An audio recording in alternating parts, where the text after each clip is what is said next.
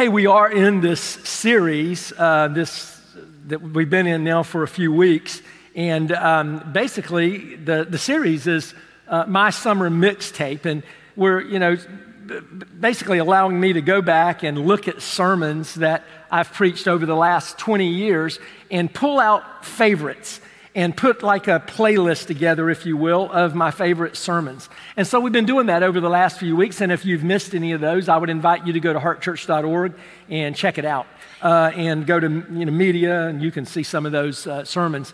But today I want to add a new one to the list, and today the title of the message is The Cost of Discipleship.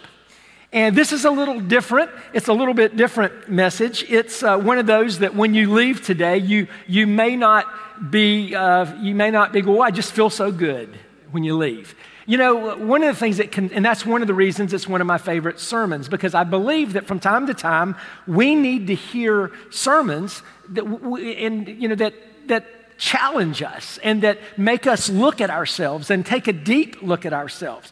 We live in this society and a culture today that is so consumer driven.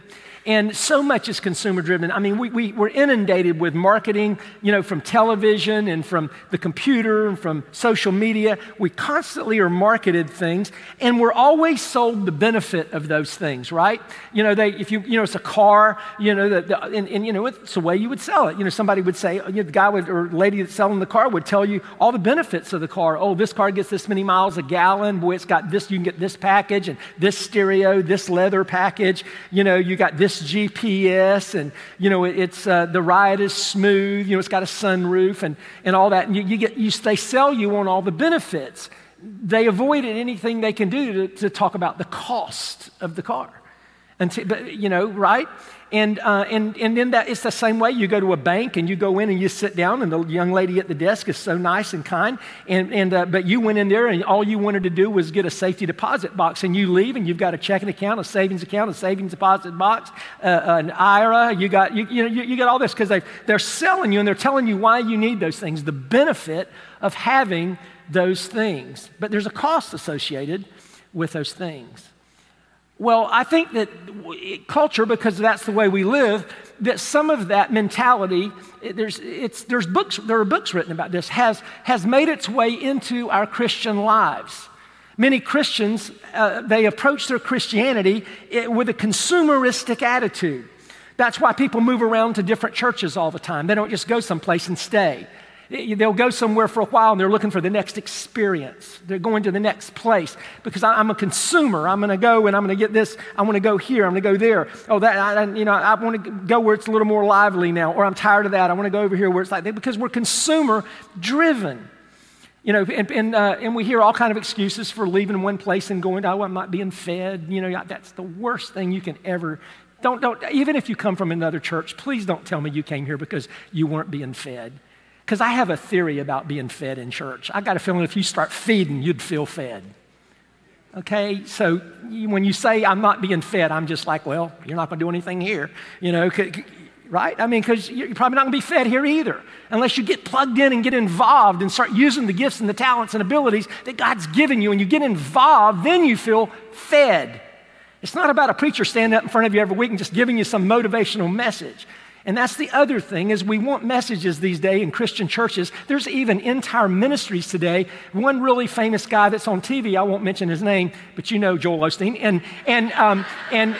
But the only reason I mention his name is because he says this all the time in public.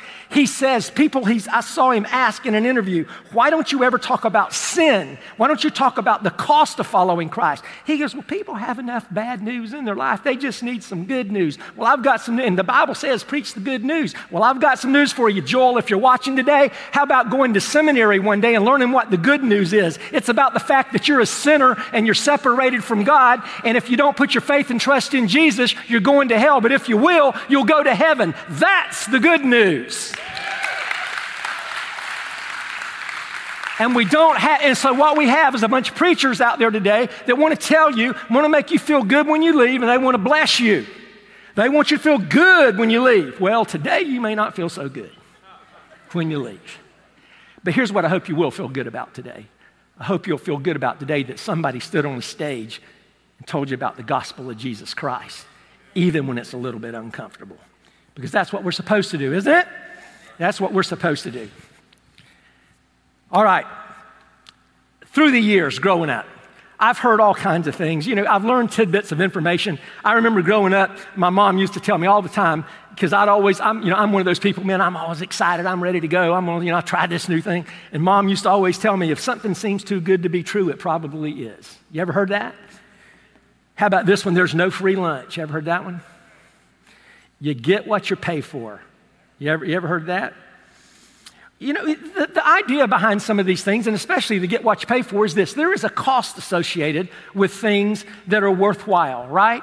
And I want to tell you this morning that there is a cost associated with following Jesus Christ. Okay, there are benefits for sure. We get great benefits. We get eternal life. We get the Holy Spirit of God that indwells us. We get all those kind of things. But there is a cost associated with following Jesus. Now, there was a time back when Jesus was on the earth, and Jesus was in Jerusalem, and he's ultimately going to go to the cross, and he's going to die for our sins, and that's coming up, and it's getting closer and closer and closer. But he's going about doing what Jesus did. He's teaching, he's healing people, even raised some people from the dead. People have never heard of this before. They've never seen anything like this before, this new message that Jesus is preaching. And we read over and over again that people were intrigued. We read that in the Bible. Large crowds were gathering. They were following Jesus wherever Jesus went. And there were all kinds of people in the crowd. There were curious people. There were Pharisees that were in the crowd. There were just these religious leaders that they were just out to get Jesus and try to prove him that he was talking against God. They were always trying to do that. There were people in the crowd that didn't really want to be there. Some people just said, what's the crowd? Some people say, hey, there's a crowd. They just go to the crowd. And there were just all kind of people in the mix following Jesus. And people were wanting to know something. They were wanting to know, who is this guy? What is he all about? And what does it mean to follow him? And I believe this question was being asked. What does it cost to follow him?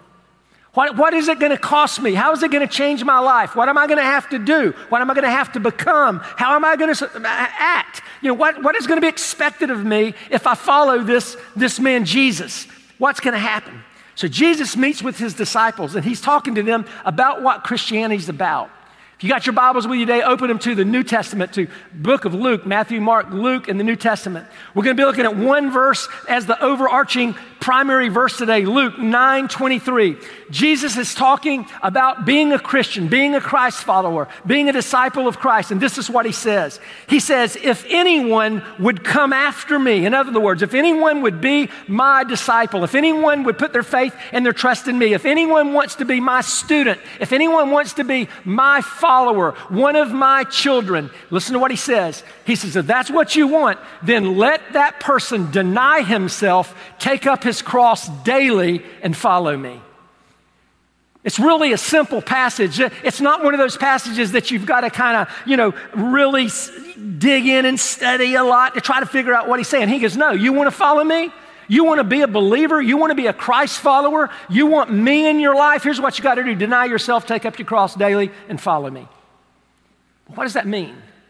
What does that look like? Well, those verses tell you and me right there, there is a cost to following Jesus. There's no benefits listed in this little passage. The first thing that he says is he says that you've got to deny yourself. You know what that means in the Greek? Literally, that means you've got to refuse to associate with something. You've got to refuse to associate with yourself if you're going to follow Jesus. Now, that sounds weird. I know that sounds weird, but here's what it's talking about. When you put your faith and your trust in Jesus Christ, the Bible says that all the old things pass away and all things become new. It says that you're a new creation in Christ. So you've got to disassociate from the old person, and you've got to embrace Christ and make him the priority of everything in your life. There's a cost associated with following Jesus. You've got to deny yourself. You've got to deny yourself prior to becoming a follower of Christ. Before becoming a believer, think about this for a moment. Why do you have to disassociate with yourself? Because prior to coming to Christ, I can tell every one of you 100% without question who was on the throne of your life. You. But when you come to Jesus as Lord and Savior and you ask Him to come into your life, you take yourself off the throne of your life and you put Jesus Christ on the throne of your life. It's not about you anymore. It's about Him, 100% about Him. And so it costs us to follow Jesus Christ. He has to become the priority of your life. He has to become number one in your life. There's going to be life change that takes place. There's got to be life change that takes place. There is no way that life change cannot take place if you genuinely put your faith and trust in Jesus. I think I've told this illustration before, but one time I went to a conference and a guy named David Platt that was speaking. And he was supposed to speak, and we're all sitting at the conference, and he was talking about what I'm talking about today. And he was sitting at the conference, and so we're all sitting out there, and they introduce him. They go, here's our speaker, and we all know the guy is kind of famous. Here he is, David Platt. And nobody came out on stage. And we sat there and everybody's looking at their watch and we're all looking around like, what? Where in the world is David Platt? What's happened to David Platt? And about 3 or 4 minutes after we were all just tense sitting there, David Platt comes running out on stage and he comes up to the podium and he kind of falls over the podium. He looks normal. He goes, guys, I'm so sorry I'm late.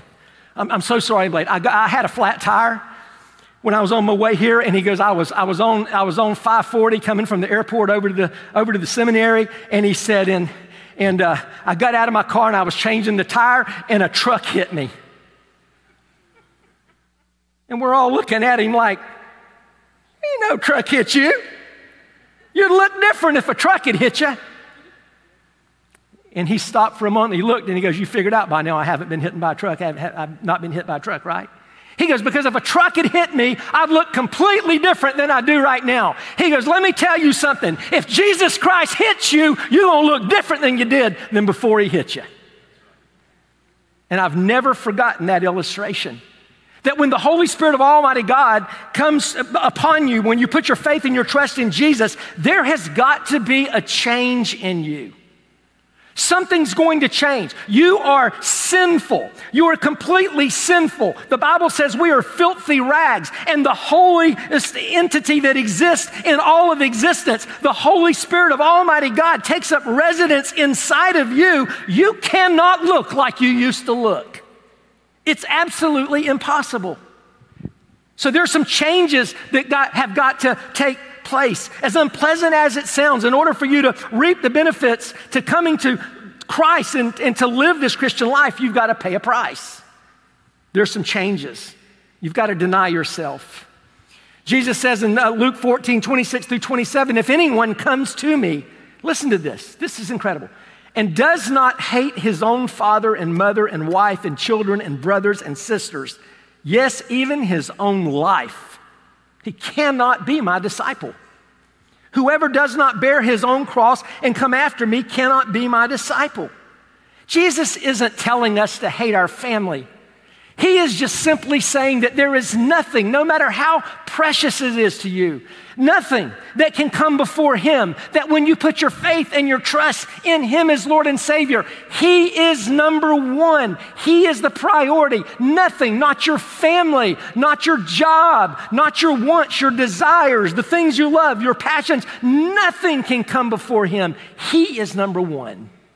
There's a cost associated with becoming a disciple of Jesus Christ. And anything that, I read an article one time in seminary by a guy named David Powelson, and he said anything that comes before Jesus Christ in your life is an idol. And I believe the Big Ten tells us we're not supposed to worship idol. And then Jesus goes on in Matthew 10, 34 and 36, listen to what He says. He says, do not think that I have come to bring peace to the earth. I've not come to bring peace, but a sword. For I've come to set a man against his father, and a daughter against her mother, and a daughter-in-law against her mother-in-law. And a person's enemies will be those of his own household. What is he saying? Once again, he's not encouraging us not to love our families or anything like that. He's saying, listen, I have come to forgive you of your sins. I have come so that you can be reconciled with God. I have come and I am the sacrifice. And you know what? I'm the lamb that was slain and I'm the one. And when you put your faith and your trust in me, there are going to be people that don't get it. He's going to say, so I'm going to come between mothers and fathers and I'm going to come between sisters and brothers and friends because you're going to put your faith and trust in me and they're not going to get it. And they're not going to have a relationship with me and they're not going to understand it. And so I came and it's not to bring peace, but it's to bring the sword. There's a cost. Some of you right here know that when you became a believer that it changed your family relationships.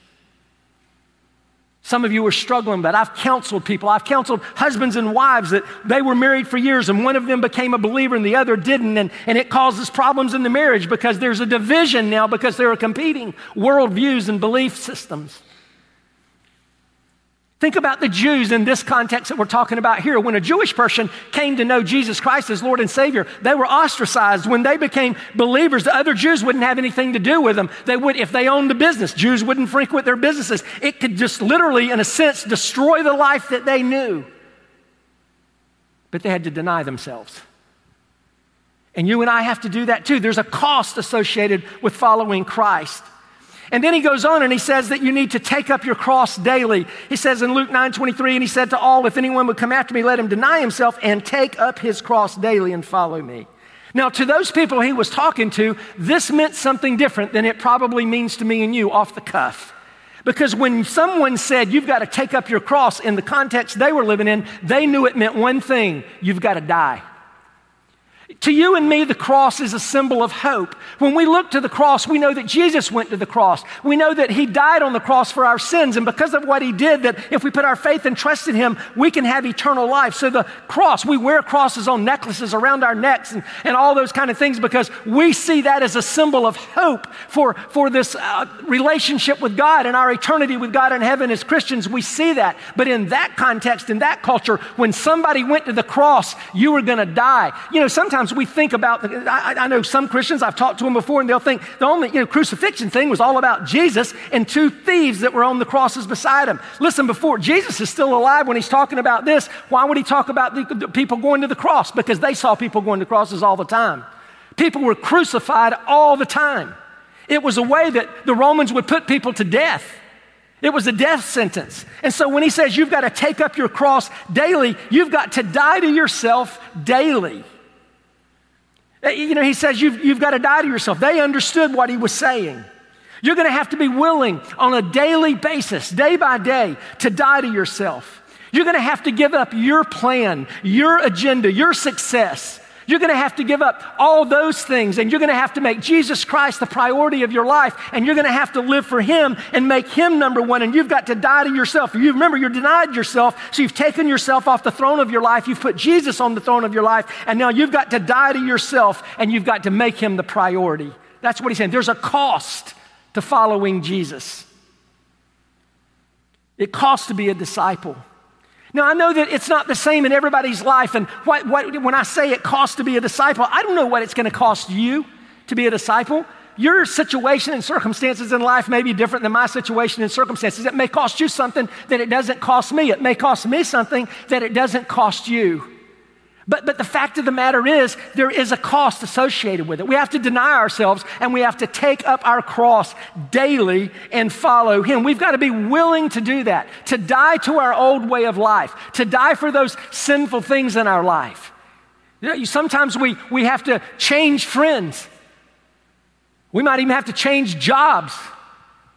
There's no telling what we'll have to do because each of our crosses is a little different, but we've got to die to ourselves and deny ourselves, and we got to take up our cross daily and follow him. There's a cost associated with discipleship and with growing in Christ and becoming part of God's family through a relationship with Jesus Christ. There is a cost. And so many places won't preach that today. They just want to tell you the benefits of following. Yes, are there benefits? Yeah.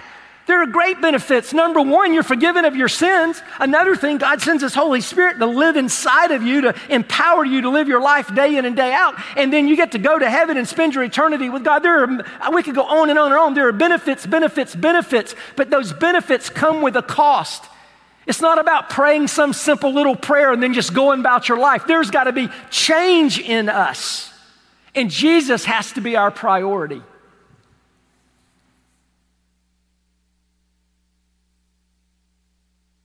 We don't know the things in our life that God's going to require us to do. It's unique to us, to each of us. Some of them may be similar, some of them may be a lot different. So until God reveals things to you, a good place to get started, I'll give you one thing, and it's to die to sin. If there's sin in your life, get rid of it. That's a great place to start. Colossians 3:5 says, put to death, therefore, what is earthly in you. We need to get rid of the sin in our life. Romans 8:13-14 says, for if you live according to the flesh, you will die. But if by the Spirit you put to death the deeds of the body, you will live. For all who are led by the Spirit of God are sons of God. It's interesting, isn't it, that he says that we need to die to ourselves, and the only way to life is through death. Jesus says, if you want to be my follower, if anyone would come after me, let him deny himself and take up his cross daily and follow me. There's a cost associated with following Jesus. And then he gets to the very last part of the verse. It's really simple. And it says, follow Jesus. I mean, he says, just follow me. He goes, if anyone would come after me, let him deny himself, take up his cross daily. And then he says, and follow me. We follow Jesus. You've got to embrace Christ, put your faith and your trust in Jesus to have a relationship with Him and with God, God the Father, Son, and Holy Spirit. In order to become part of all that God wants for you, you have a relationship with Jesus Christ. You've got to embrace Christ and all that He is, all of His teachings, all of His examples. You've got to live by the Word that He's given us. You've got to do that. You've got to take yourself off the throne of your life and put Christ on the throne of your life. And you've got to understand that life is not about you, it is about Him, and make Him the priority of your life. We've covered all of this and these other things I've talked about. The point is there's a cost associated with this. There's this whole movement out there of this easy Christianity, this Christianity that doesn't cost you anything. You just go about your life the way you always live your life and show up in church on Sunday, maybe do a couple things, maybe read your Bible once in a while, but just live your life the way you want to live your life, and it's all cool, everything's great. After all, it's all about God is love, right? Now, I'm going to tell you something right now. He says if you want to follow Him, you got to deny yourself, take up your cross, and follow Him. There is a cost to following Jesus Christ. But you've got to embrace Him. But there's something else I believe that's implied here. I believe that it's a commitment and a consistency in your walk with Him where you're committed to following Him and staying the course. When you follow Him. There's another passage in Luke, in the Gospel of Luke, chapter 9, there are these situations where these people are saying, Lord, I want to follow you. And Jesus replies to them. And one of the guys says this. It says, yet in Luke 9, 61 and 62, it says, yet another one said, Lord, I will follow you, but first let me say farewell to those at my home. And Jesus said to him, no one who puts his hand to the plow and looks back is fit for the kingdom of God.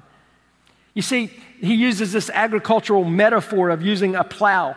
And Jesus says, no, you listen, if you're going to follow me, then follow me. And you make me your priority and you don't look back. You continue day in and day out to follow me. It's like when you put your hands on a plow, he goes, no one, he's saying that you're not fit for the kingdom of God if you put your hand on a plow. Well, what is he talking about? Well, I don't know if you've ever plowed. We don't have much of that going on around here too much anymore. We have big, fancy machines that do all that. But my father-in-law, Nancy's dad, all my whole life, married life to Nancy, 40-something years, Nancy's dad always had had a garden until he got older that he couldn't have one. But he had a garden, and he had a hand plow, a wooden plow that was made like in the 1800s. And he taught me how to use that plow because I was going to be married to his daughter, right? She might need some black-eyed peas or something one day. And so he got me out there, and I'll never forget it. And I got on that plow, and there was a stick up there at the end of the row, and there was a stick back here, and you get behind that plow and you start pushing that plow, and it's hard work.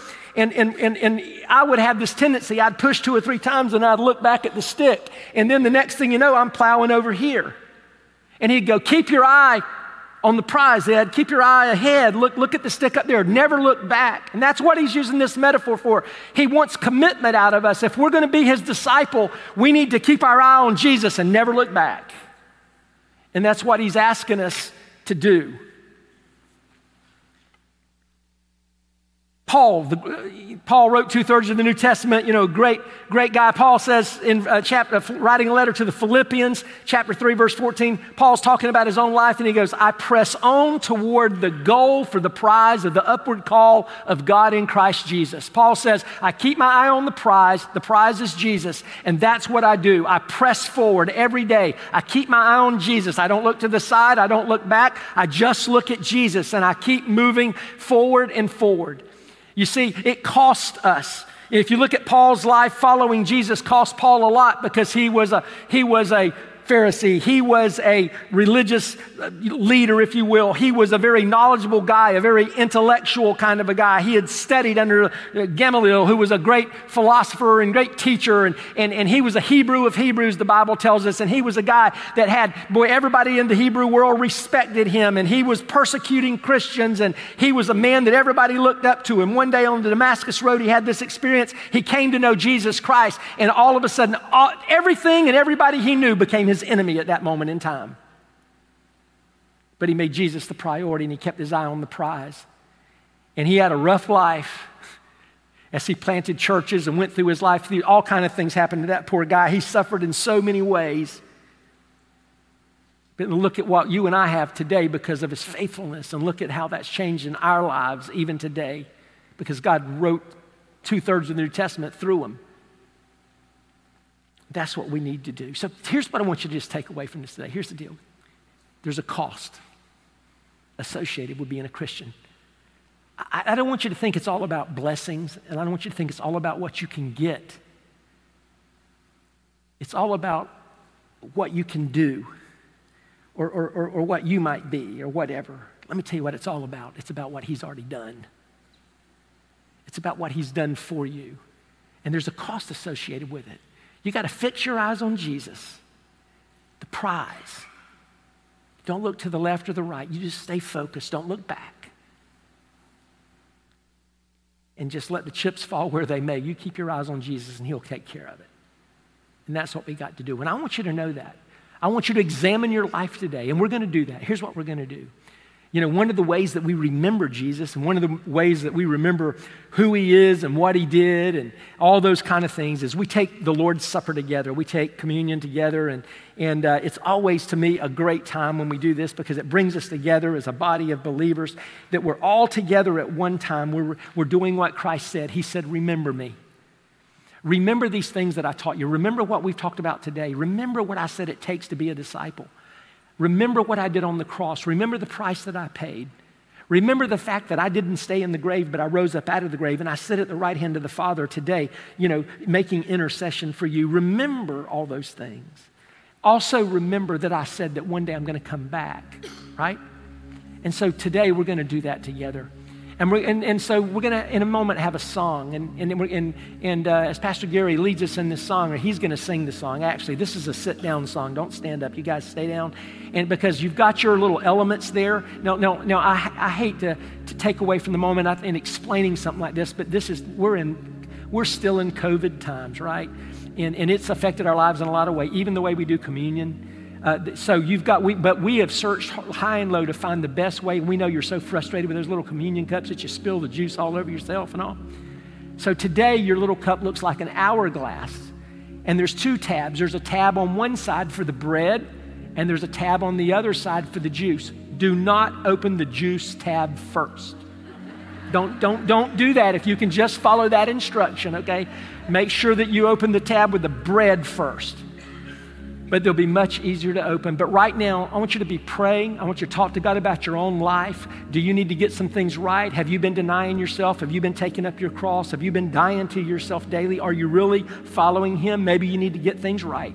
But you take some time now and reflect on that. Listen to the words of the song. And then I'll come back and we'll take the Lord's Supper together.